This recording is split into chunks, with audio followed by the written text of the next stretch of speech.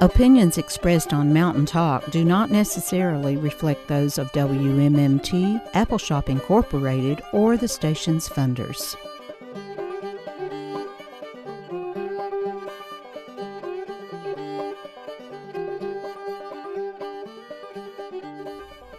Welcome to Mountain Talk Monday.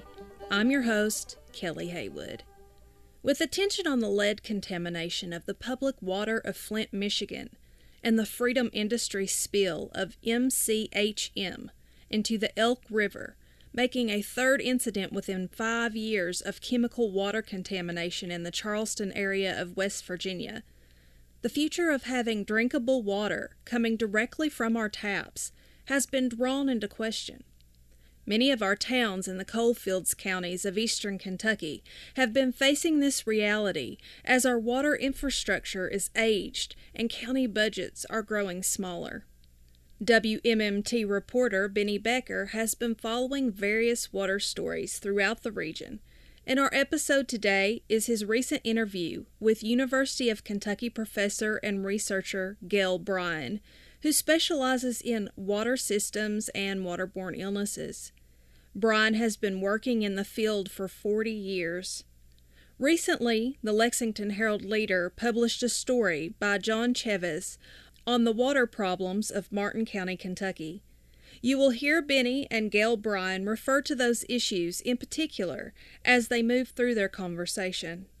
Now we'll join Benny and water expert Gail Bryan in her laboratory at UK. Those chlorinated compounds. So what is the sound you're hearing? The sound you're hearing is that these things have to be kept under vacuum. Oh. So what happens, I'll let John explain this with his racetrack. Yeah.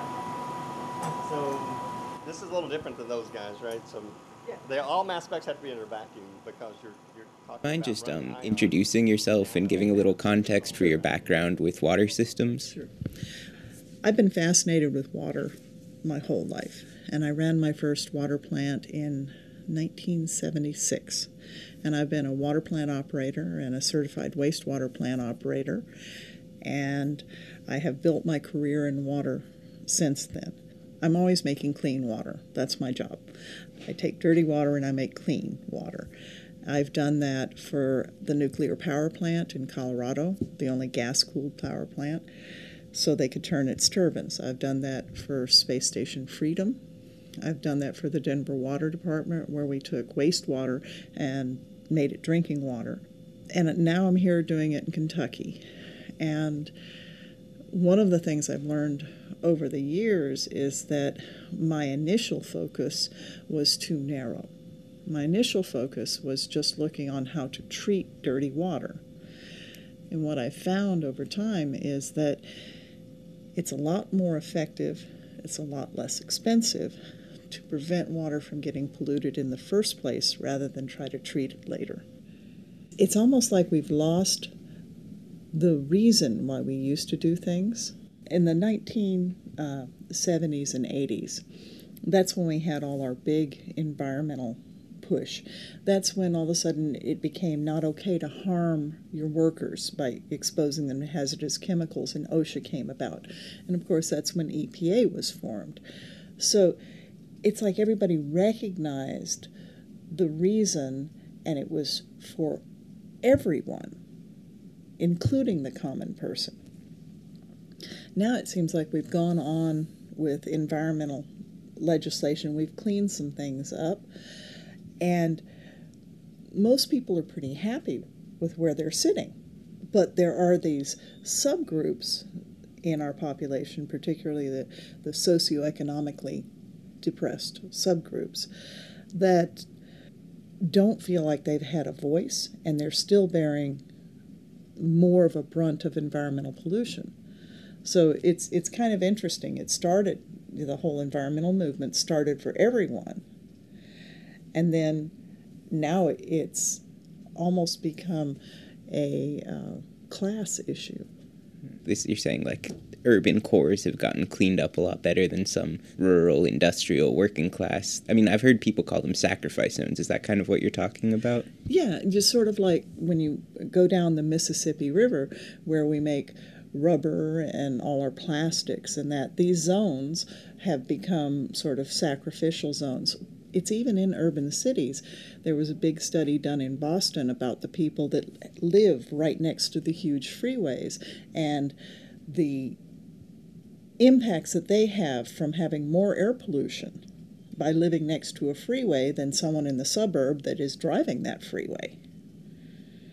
So we've got these pockets of people that are carrying the burden of pollution for the rest of us. And a lot of times these pockets are caused, well, they're sort of being pushed by economic factors. You know, you have to get into and out of the city so work can be done, so business can progress. Just thinking back on, 40 years now of environmentalism, it's just interesting, the change in how it started. And now when you look at the Indians that are on the reservation and they're protesting this pipe, it is people that are in these subclasses of economic and racial and social, Eastern Appalachia, the indigenous Indians. They're the ones that are pushing the fight forward. If you relate this to the women's movement, things in the women's movement didn't start moving forward until they became things for everyone. So here we started with a movement in environmental that was for everyone, and now it has sort of collapsed to small groups that are being influenced. And as long as it stays to small groups being influenced, it'll have the same problems pushing ahead that the women's movement had, until the women's movement went from just being for women to everyone. I understand what you're saying, but I feel like there's still a takeaway I'm missing. But the women's movement, did it start? Are you saying it started? What was the narrower version of the women's movement you're talking about? Of course, the women's movement started way back with women's rights to vote, to own property, then women's right, when I was coming up, to control their body, to decide if they want to be pregnant or not, birth control. Well, those issues, as long as they were just seen as women's issues, and it was a level of society that isn't the ruling class. Until it gets kind of the privileged, powerful class involved, then nothing happens. Is that kind of... Yeah, exactly. Like when AIDS came out. So here's another example. So when AIDS came out, it was fine killing the gay community until the people in Congress found out that they could get it from hookers. And then all of a sudden it became not just that small subgroup's problem, it became everybody's problem, and something happened about it. And what I'm concerned with, the corollary that I was drawing today, is that we've taken a problem that should be everybody's problem, and now it's become condensed down to these small groups that are easy to ignore because they are small groups, and it's not impacting everybody. The question for me then is, when you look at drinking water in particular, do you feel like drinking water issues are a concentrated issue only affecting a small group of people? Or do you think it's a big issue affecting a lot of people, but it's only getting noticed and recognized in these worst cases with these marginalized groups? I think that it depends. These marginalized groups, say Flint, Michigan, that the industry has pulled out. They don't have the tax base to repair their infrastructure, and they become much more vulnerable to environmental contamination through their water system because they don't have the money to fix it. So the problem sort of gets ignored. And unless you have people that are living there that aren't marginalized and care about it, then it's ignored until it breaks out and you can't ignore it anymore. And then it can, I guess, like in Charleston or places you see, it can affect a wide swath of... It does. When you look at Charleston, that was a episodic event in time. We always handle episodic events by going, oh, it's terrible. And then when it's done, oh, it's cleaned up, it's gone. But what we're facing in the water industry today, when you look at places like Flint, Michigan, and the increasing number of violations that we're having across the nation in water quality, we're looking at a problem that is just kind of emerging. It's hidden under the surface because we haven't invested in our water infrastructure, and now things are breaking, and it's starting to get worse and worse and worse and worse. The water system out in Martin County, I remember hearing while I was out there that it actually leaked out more water of the pipes than it served. So here's a community that can't afford to replace their infrastructure. But because they're kind of marginalized economically, it doesn't impact the people that make the decisions and control the money, so they're actually allowed to suffer. They're ignored until something large and catastrophic happens. So that's where I see the difference between Charleston and what's happening, in Martin County, because Martin County is just a continuing problem, not an episodic event. The interesting thing about Martin County, though, is that it has both. It got all this attention with the sludge flood. Right. They were already having drinking water system issues. They were already going through all these problems, but is there any takeaway from how that happened, that they had the sludge flood and it made things kind of more complicated, but it seems like, if anything, it made it harder. It didn't get them attention to help it. Is there? Well, it got them attention to get it cleaned up. Again, it's like when a plane goes down. I mean, it's going to be on the news and reported, but then it's over and the news's attention goes somewhere else. What you're seeing come up in water systems now, Flint, Michigan, Washington, D.C., is a long history of neglect and non-investment in these systems that's now starting to cause long-term problems. But it's not flashy. You can't go out to Martin County and stand there and stick a stick into 6 feet of drinking water problems. It's not visible. And that's one of the problems with drinking water, is that it's underground, it's hidden. And your water, when you pull it from the tap, it generally looks okay.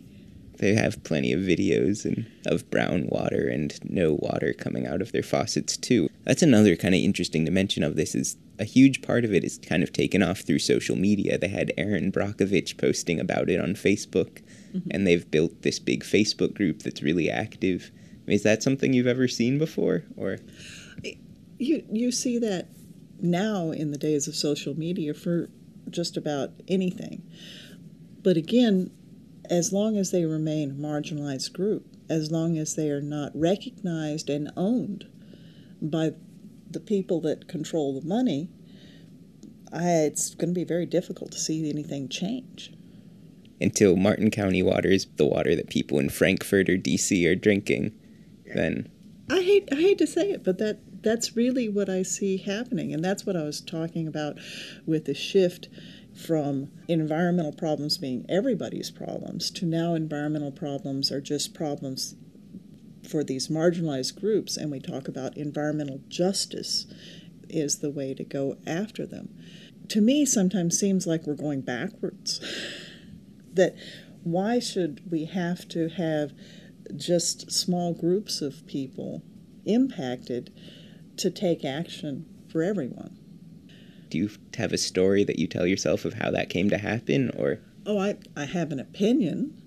So I worked at EPA under the great dismantling of EPA under Reagan and the Ann Gorsuch area and David Watt.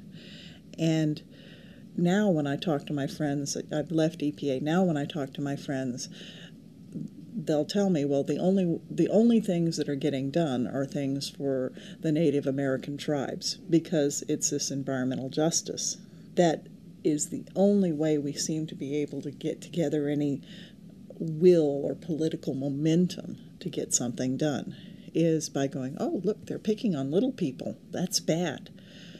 Instead of fighting for ourselves as a nation, I think in many ways we've become so frightened that as a country we can't function, we can't have an economy if we have an environment.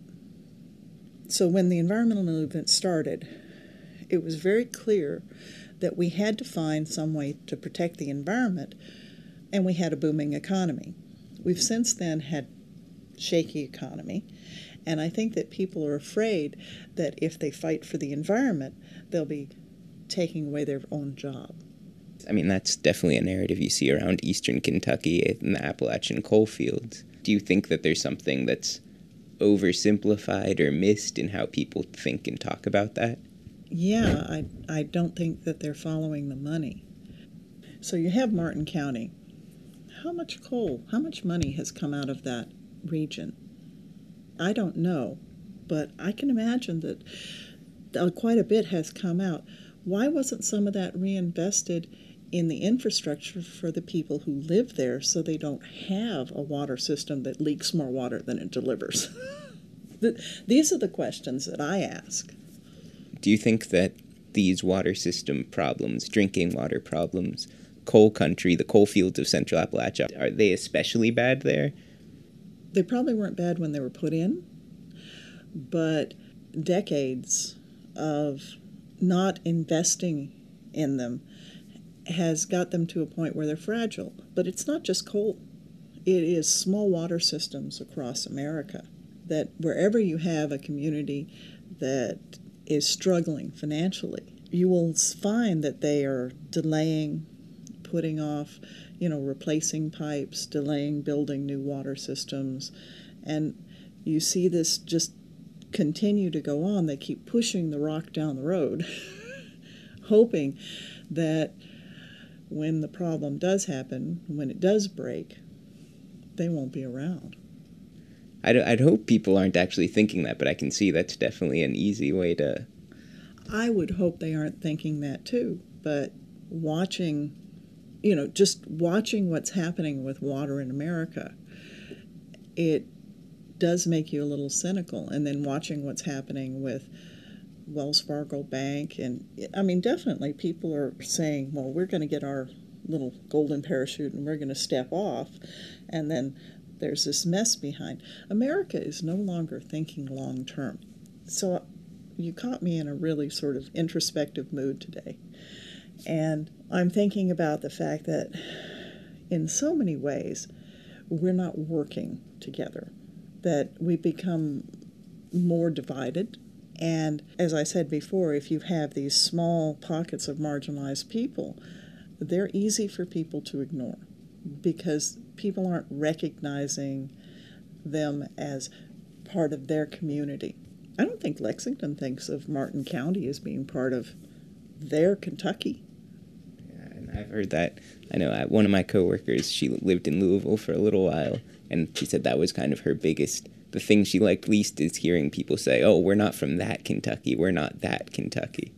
And that's the point I was making with, how the environmental movement went from being for everybody to these marginalized groups, whereas other movements have gone from being for marginalized groups, the civil rights, the women's movement, gay pride, that these have gone from being from small marginalized groups, and somehow they've managed to make everybody aware that their problems are also the shared problems. So it seems like Eastern Kentucky would fall in the category of places where maybe that lesson, it's already kind of too late to learn that lesson. Do you think? Does that seem fair? Or I think you're dealing with an environment in Eastern Kentucky that has long-term pollution, but it also has limited population. The environment does recover. It takes time, and depending what has been put in it, it could take hundreds of years to, a few days. The land can be very resilient. What I see happening with the water in Eastern Kentucky, most of the things that are put into the water can be cleaned out of them. But again, that cleaning up a dirty water is expensive, and somebody has to pay for it. And water right now is paid for by people's property taxes and by their water bills. And Americans don't want to pay a lot of money for their water. We kind of expect water to be free. So when the EPA started, one of the things they did was they had money put aside in a large pot that we gave to little towns to build better water systems and better wastewater systems. Well, that money's That was just a grant. It was a gift. That money's now become a revolving fund that has to be paid back. And when you can't pay for your services to begin with, how are you going to pay back a loan to make those services better? That's what I was talking about with the investment in the American people. The American people before were like, yes, we need to put money into this because people need to have clean water, and it's something the government should support. And now it's like, it's almost as if we've gone to a third world country mode where it's like, no, the people need to figure it out for themselves and pay for it. The thing that's been striking to me where I grew up, I went to this high school that, was built 100 years ago. Is solid brick, is going to stand forever. They built a new high school across town a few years back, and they built it as cheap as they could, and it was falling apart within a year. I mean, it's interesting to me that you describe that as like third world country mode. I mean, what is the difference? Just is not thinking about long-term sustainability. It's not. One of the reasons I came to Kentucky is so I'm interested in waterborne disease and how to prevent waterborne disease. Well, there are tens of thousands of straight pipes in eastern Kentucky where people's sewage go directly into my drinking water from the Kentucky River. And that Kentucky River serves well over a quarter of the population of Kentucky. When you go along the creeks and the rivers after the rains have dropped and the water levels dropped, you see toilet paper sticking on all the twigs. So for me, and I know people don't like it when I say this, but this was as close as I could come to third world conditions without a passport. In terms of water systems? In terms of fecal pollution of watersheds. It seems like with that, there's this exposure risk with going close to the rivers. They tell you not to do that in certain conditions. Or is there something people should know about avoiding that? People should know that when the rivers are flooding around here, that they're flooding with sewage. So you just shouldn't go near it. You shouldn't touch it, drink it. Or I guess, you sit on top of a toilet and you don't get sick from that, but... Well, we have a park here in town that I was studying with a local watershed group. And it has this really nice creek that runs through the park, and they keep the grass mowed down to the creek so kids can go make mud patties, and, because kids love water. And it bothers me when I drive past the park because I know I've pinpointed where the sewage leaks are and the sewage overflows are during the rains, during the stormwater flow. And I can look at that and I know what's laying in the mud waiting for the kids to touch. My job is to make sure that people don't get sick from contact with water, from drinking water, from taking that dirty water and treating it. I have a limited focus, though. I'm interested in viruses, bacteria, and protozoa. What you have going on out in Martin County, you have that. Fortunately, those things are pretty easy to treat out of your water, but you also have metals and organic chemicals and all kinds of industrial type chemicals that have been used in that area. I always say it's pretty easy to clean poop out of water, but these other chemicals that gets difficult, you have mercury, and mercury was locked away in the coal underground. And when they brought it up, that was one of the things with the slurry spill. Those fines, that sludge, had mercury in it. If what I was told was true, that the water system leaks, that this is a system that when pressure reverses will suck water in. And the water that it's sucking in is not going to be treated, and it won't be tested either, because they generally test for these metals and these other cancer-causing chemicals at the exit of the treatment plant.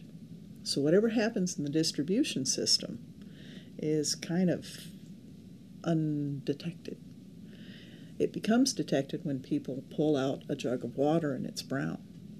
I've heard a lot of back and forth over this, and I think in Martin County it seems to be a thing people fight over a lot. Someone says, oh, I have this number about all these things in the water, and then someone else looks in the state registry and it checks out. But I guess it's about when you're checking and what sources. Well, it's also about where is your water source. I mean, the people that I was really worried about in Martin County were the people that are using wells, because their water is not checked by anyone. At least the water coming out of the treatment plant, you know that several times a year somebody is checking it. But nobody's going to come check your own home well. Unless you pay them. Unless you pay them. Yeah. And those would be the people that I think would be at most risk from mine-related pollution. So you said you did go to Martin County around the time of the sludge, or what was your connection with that whole? We were invited in, and we had some students go there to do testing of the hot water tanks, because a lot of minerals in the hot water tank will settle. That's why you're supposed to flush it out. So we thought if there was contamination from this event that had happened, perhaps it had gotten caught in the water tanks, because the dirty water came and then it was gone, and now the treatment plant is producing clean water. Well, where do you find that history, that temporal event that nobody was measuring? And so we had an idea, and it actually came from a guy in West Virginia who had done these types of studies to test the water in the bottom of a hot water tank, pull off a sample, and see what minerals are there. We didn't find anything. It could be that the event hadn't lasted long enough. But I think this is a really interesting approach. I remember at the time talking to my friend Mark, who is involved with the Flint, Michigan study. He was a metal expert when I was a student at the University of Colorado. And I asked him, I said, do you think we could find a history in these hot water tanks? And he said, I hadn't thought about it, but I think you might be able to. So if someone is suspecting that they've had exposure to water that has these trace amounts of minerals, one of the places they may find them concentrated is in the bottom of their hot water tank. It is rough. I wish there were people to protect you, but I just don't see the political will right now. I mean, even in Flint, the person at EPA who tried to help them was basically told that he was wrong and he wasn't doing his job and he should shut up.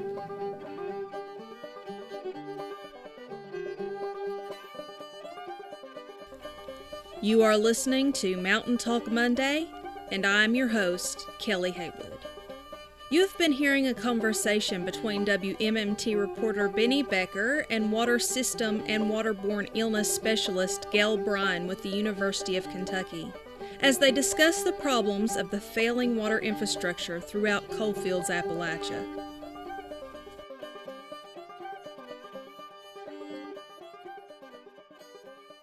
With the opioid crisis driving up overdose rates across the Ohio Valley, a once obscure medication is becoming a household feature. Naloxone can reverse an overdose and, with training, can be administered by just about anyone.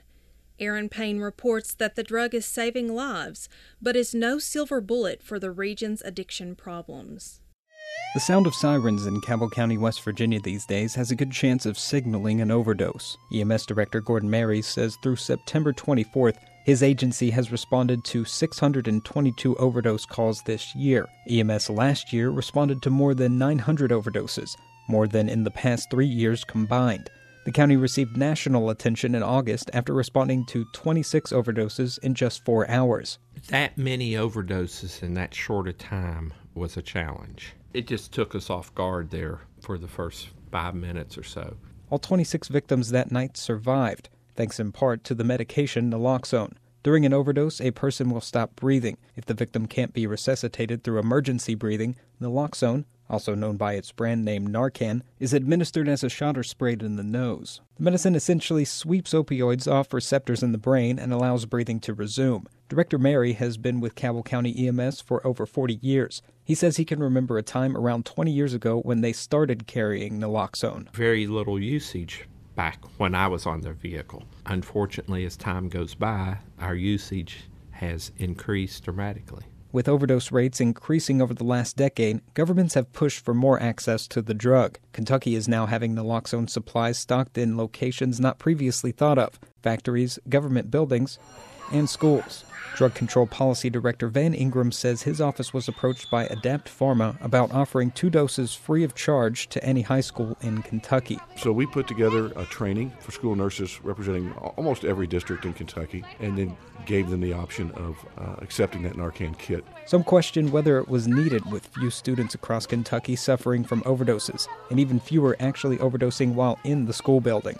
But Ingram says schools bring in many different people. Not just students, but staff and people coming to events at the school. So they're a natural gathering place of people, and that lends itself to this type of a program.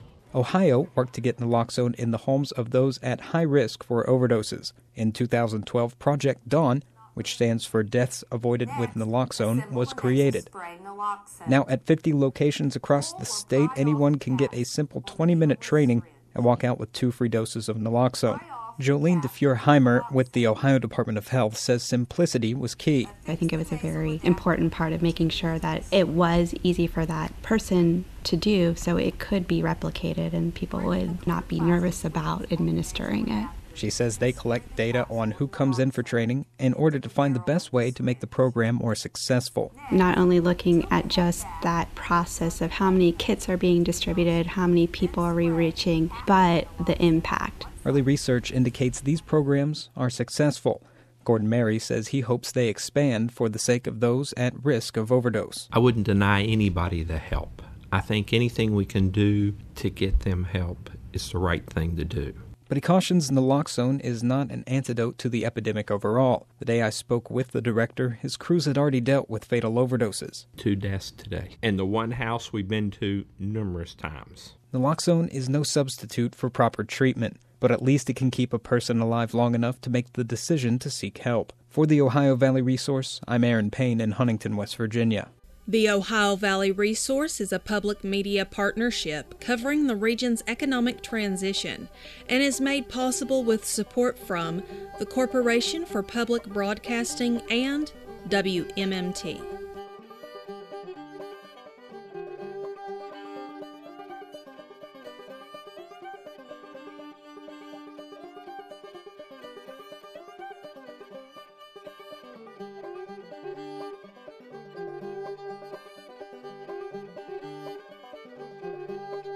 Now, let's rejoin WMMT reporter Benny Becker and University of Kentucky professor Gail Bryan discussing the issues of drinking water in the coal fields and across the U.S. When there was that, I think you called it once, the Great Dismantling. Great Dismantling. Yes. And what was it? Just lots of people laid off, or just everyone getting defunded, or what was the The Great Dismantling happened when we started mixing money with ethics. So one of the things Reagan passed, I believe it was an executive order, was that every regulation that was passed by EPA had to have a cost-benefit analysis done for the standard. So before, we had been tasked, and at this time I was working for the air quality group of EPA on the last air lead standard. We had been tasked to set a standard under the Clean Air Act to protect the most sensitive individual from any adverse health effects. That was our job. So we looked at the science and we determined the level where there was an adverse health effect, and that's where we set a standard. Shortly after this cost-benefit analysis came out, the standard for benzene came up for renewal. And the cost-benefit analysis showed that if we set the standard for benzene at the health level, that it would be too expensive. Now, we were told that the cost-benefit analysis would not be a consideration in terms of where the standard was set, but we've seen it over and over and again. So that was the first start of the dismantling of EPA, was Reagan requiring cost-benefit analysis of all standards that were to be set. And so the standards now became not health standards, but they became as healthy as you can economically afford standards. Every standard that EPA sets goes through lawsuits. That's why it takes over 10 years to set a standard. So it is challenged by multiple organizations. Well, these organizations having this cost-benefit analysis, they could directly go, well, you're putting me out of business. And isn't that the story that we're hearing out of the coal company now? Putting us out of business. We can't do business and meet these environmental standards. I remember discussing with a friend of mine who did the cost-benefit analysis for benzene. I asked him if we had a set point, if we knew how much a human life was worth in money, and if we had a set point for how many lives could be lost. He didn't really want to answer those questions. But the answer is yes, we know how much money a human life is worth. We know from our court cases where drugs kill people and the court awards so much money. We have a pretty good idea about what a human life is worth in money. If I remember right, you said that water then is a whole different story, right? Yeah, so the Clean Air Act is the most stringent environmental act that Congress passed. The water standard is to protect the average person from health impacts, not the most sensitive.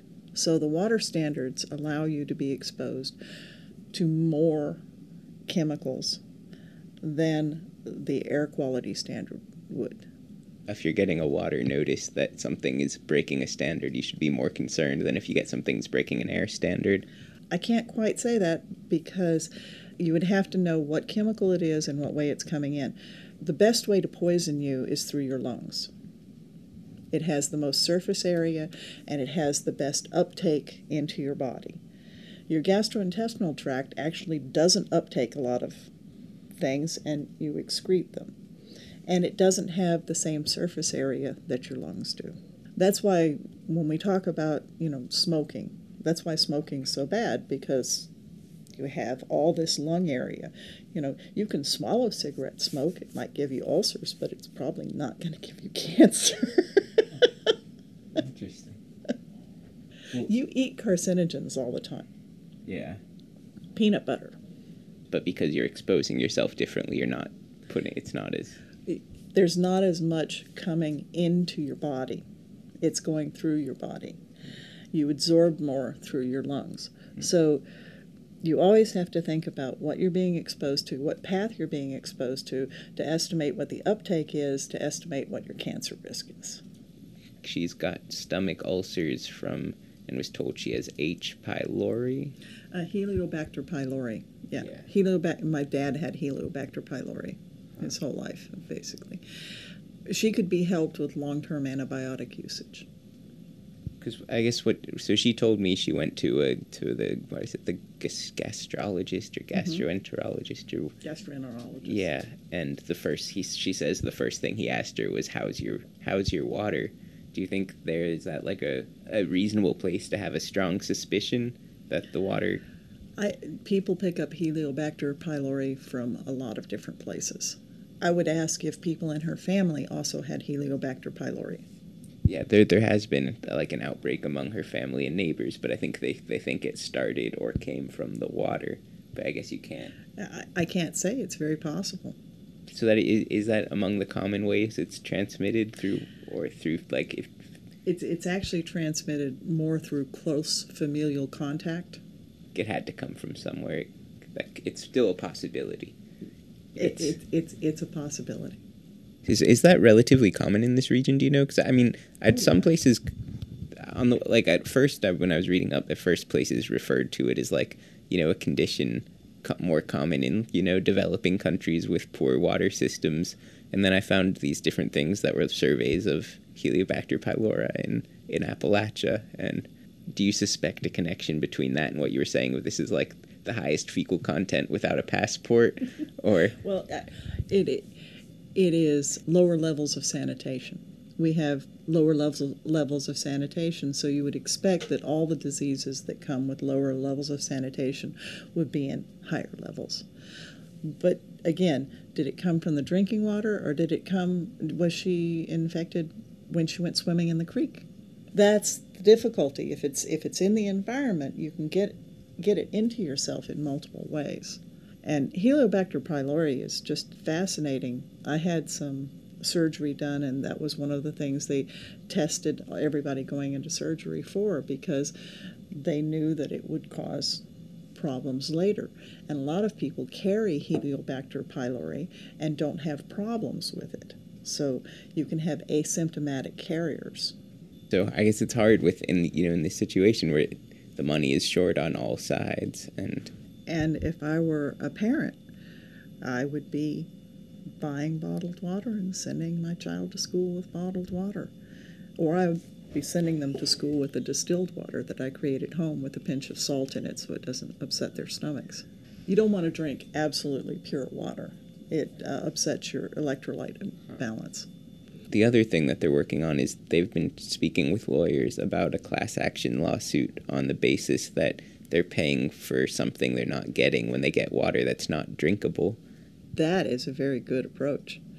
I think that when you pay your water bill, again, up in Flint, Michigan, the people quit paying their water bill because their water was poisoning their children with lead. I think that this is absolutely right. If you pay for a service and that service isn't provided, then you have legal standing.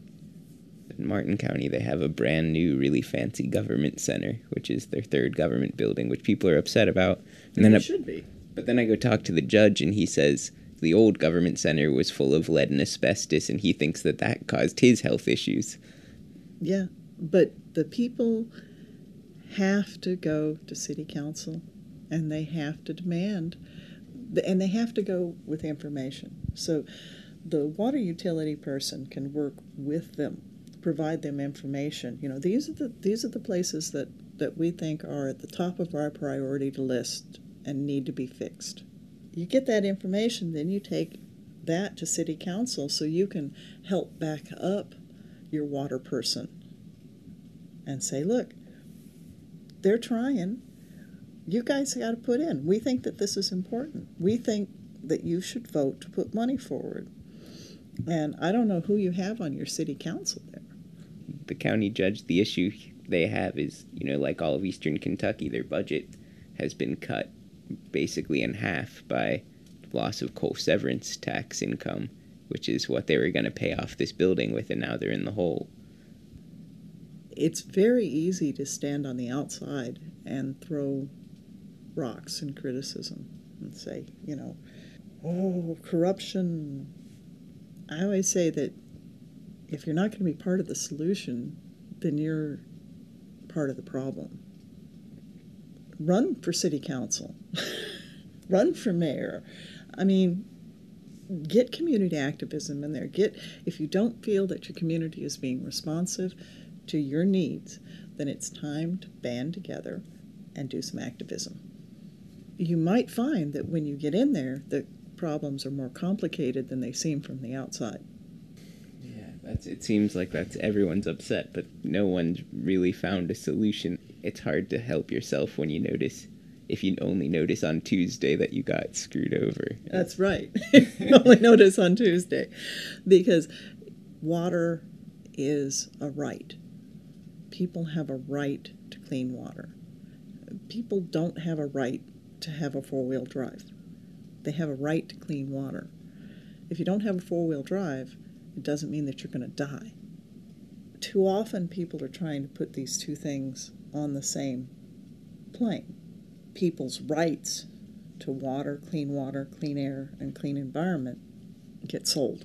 That's what happens, though. That's what I've been fighting since 1970.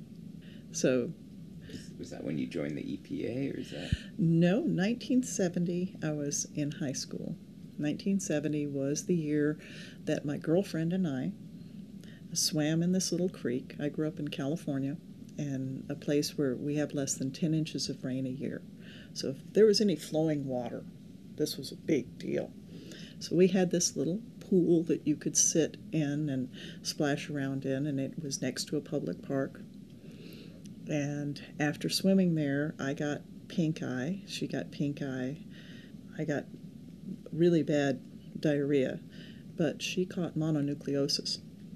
And we went with the Sierra Club a few months later She ended up being hospitalized. We went with the Sierra Club, and we went up this creek, and we were pointing out where people had thrown, refrigerators and that, where garbage was. So we were going up this little creek, and there was this pipe. It was a straight pipe. See, I've had this fascination since 1970, coming right out of the hill, and this really nasty smelling and looking water was coming out. And so later we went and investigated, and we found out through the Sierra Club that that straight pipe was from the city hospital's morgue that had been built after the hospital and was on a lower elevation. And rather than put in a pump to pump it up to the sewer system where it would be taken away, they were washing down the floors, and this water was just coming right into the creek where we were swimming. Now, this is before the Clean Water Act was passed.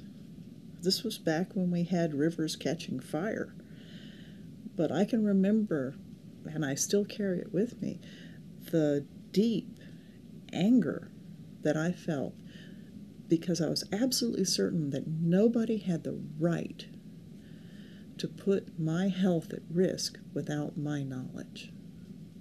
And that led to an entire career.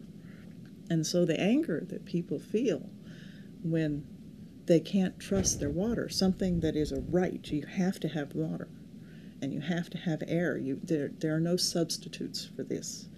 Did you start out by running a rural water system? Am I remembering right on that? Yeah, I started out in a little town that didn't even have a stoplight. So I was going to college, and I got hired by the city of Ellsworth, Pennsylvania. It's in southwestern Pennsylvania, coal country. And it had a coal mine. And the coal mine had put in a water system. And we treated the water from the creek and supplied the coal mine with the creek. And the rest of the water went to the little town. I was a nighttime pumper. So my job was to run the water plant, to make sure the chemical bins were filled, and run some simple water tests until the water tower was full. And then I had to shut the plant down and go home for the evening. So that was in 1976. That was my first, experience running a water plant. I ran it there all alone by myself at night. I sat there at night and made sure that all the water was getting treated correctly. So does that mean this year makes 40 years of treating water? Yes, it does. It makes 40 years of treating water. Congratulations. Thank you. Who knew that my outrage as a teenager, as a high school student, would turn into a career? But it did. And I think that we need more people, more young people, to dedicate their lives to this, because it's not getting better. What options are available for water systems that are trying to repair themselves? What is the state of funding for that kind of thing? Well, they do have the revolving fund, so that's money from EPA that comes to the state that they can apply for. The other thing is they can charge more for water, and also who you're going to vote for president. These water systems were not established with just local money. They were established with federal money. And like everything else, we have to ask the feds to reinvest in the infrastructure that our nation runs on. I believe both candidates have said that they will that they want to spend money on infrastructure. Do you think water is a clear-cut top priority in that? I think water is a priority. I think that when you look at what people would invest in first, it would probably be roads and transportation and electrical infrastructure. But you think water should be right up there? I think water should be right up there. But I don't think it will be. I think that it's more important to move goods across the country that we can sell to people than to provide people clean drinking water. Well, that's what the American people think right now. I think that's what the economic drivers think. I mean, is there anything else you feel like is important for me or for other people as I'm kind of trying to explain the saga of Martin County for people to understand about the... Well, not just explain the saga of Martin County, but perhaps it is part of the saga of Martin County. So here we are. We are a flagship university, and nobody has reached out to me since the coal slurry spill. They're isolated. We exist to serve the Commonwealth of Kentucky. That's why we're here. We also tend to be objective. That's our job. We're researchers. And I'm an engineer with, as you say, 40 years worth of experience. I would love to be invited to help in issues, but I don't know if the people just don't trust anyone, or if they don't know where to look for help, or if the answers that I have to give them are not the ones they want to hear. And so that's something that's been struck. When I first moved to Eastern Kentucky, it was pretty quick. People told me that I should think seriously about which water I wanted to drink. But then I realized, like, it's not just the decision if I'm going to go to the tap or buy a tub of water, but if you go to a restaurant, like, what's the ice and what's the soda made out of? And, I mean, are there other places where you think people don't realize how exposed they are to their water system? Or this is what I learned from Dr. Chuck Gerba. They call him Dr. Clean at Arizona University. He was a mentor of mine, and we were talking about traveling overseas to places that didn't have quite such great hygiene. And I said, well, you know, I know not to drink the water. He says, no ice either. I said, oh, I hadn't thought of that. No ice. Okay, no water, no ice. And he said, I have never seen a documented case of disease passaged by beer. So when you're traveling and you're thirsty, buy the lowest alcohol beer that you can and drink it right out of the bottle. And you will have less diarrhea than everybody you're traveling with. So that's a good pro tip. Drink beer. Great. Well, unless you have anything else to add, I think that's all. I will say that I wish the people of Martin County well. I want them to know that they're not alone in struggling with this, that there are small communities all over America struggling with their infrastructure that has not been properly maintained and is now breaking down.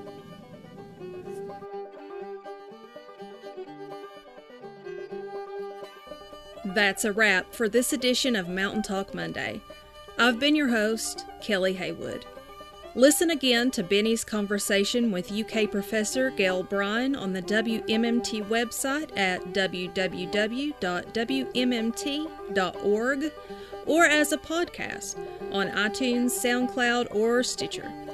Continue listening to WMMT's public affairs programming to continue to follow the water-related stories across our region. From me and all of us here at WMMT, thanks for listening. We're real stories, real news, real people radio.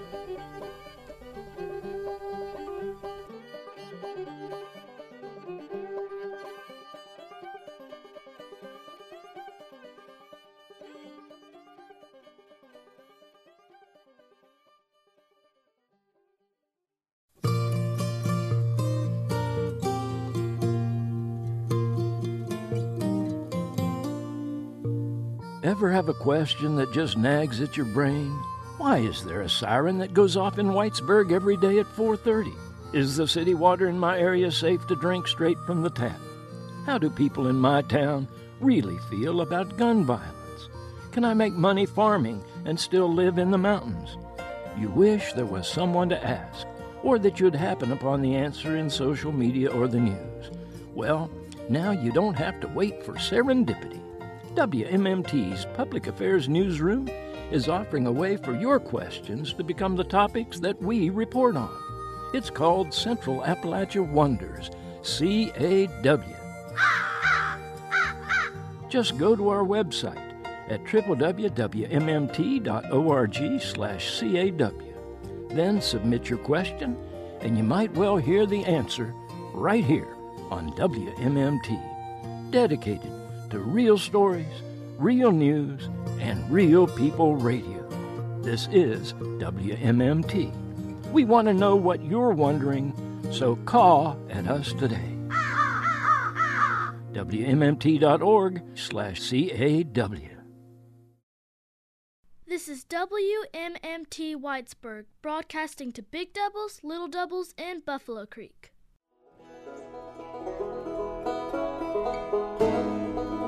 WMMT is truly your radio station. We have volunteer DJs from your community playing your favorite music. And with WMMT's wide variety of public affairs programming, we're telling your stories. Good evening and welcome to the Breaking Beans radio show. Welcome to History Alive on WMMT Mountain Community Radio. Hello and welcome to Radio from the Heart of Appalachia, to the Young at Heart right here on your listener-supported WMMT. You're listening to Shoe Buddy, Higher Ground Radio. Welcome to this edition of Mountain Talk Monday. This is Mountain News and World Report. Tune into our public affairs programming Monday through Thursday from 6 to 7 p.m. and on Sundays from 10 a.m. to 1 p.m. You can find the public affairs schedule online at WMMT.org, where you can also stream the latest shows or look through our archive.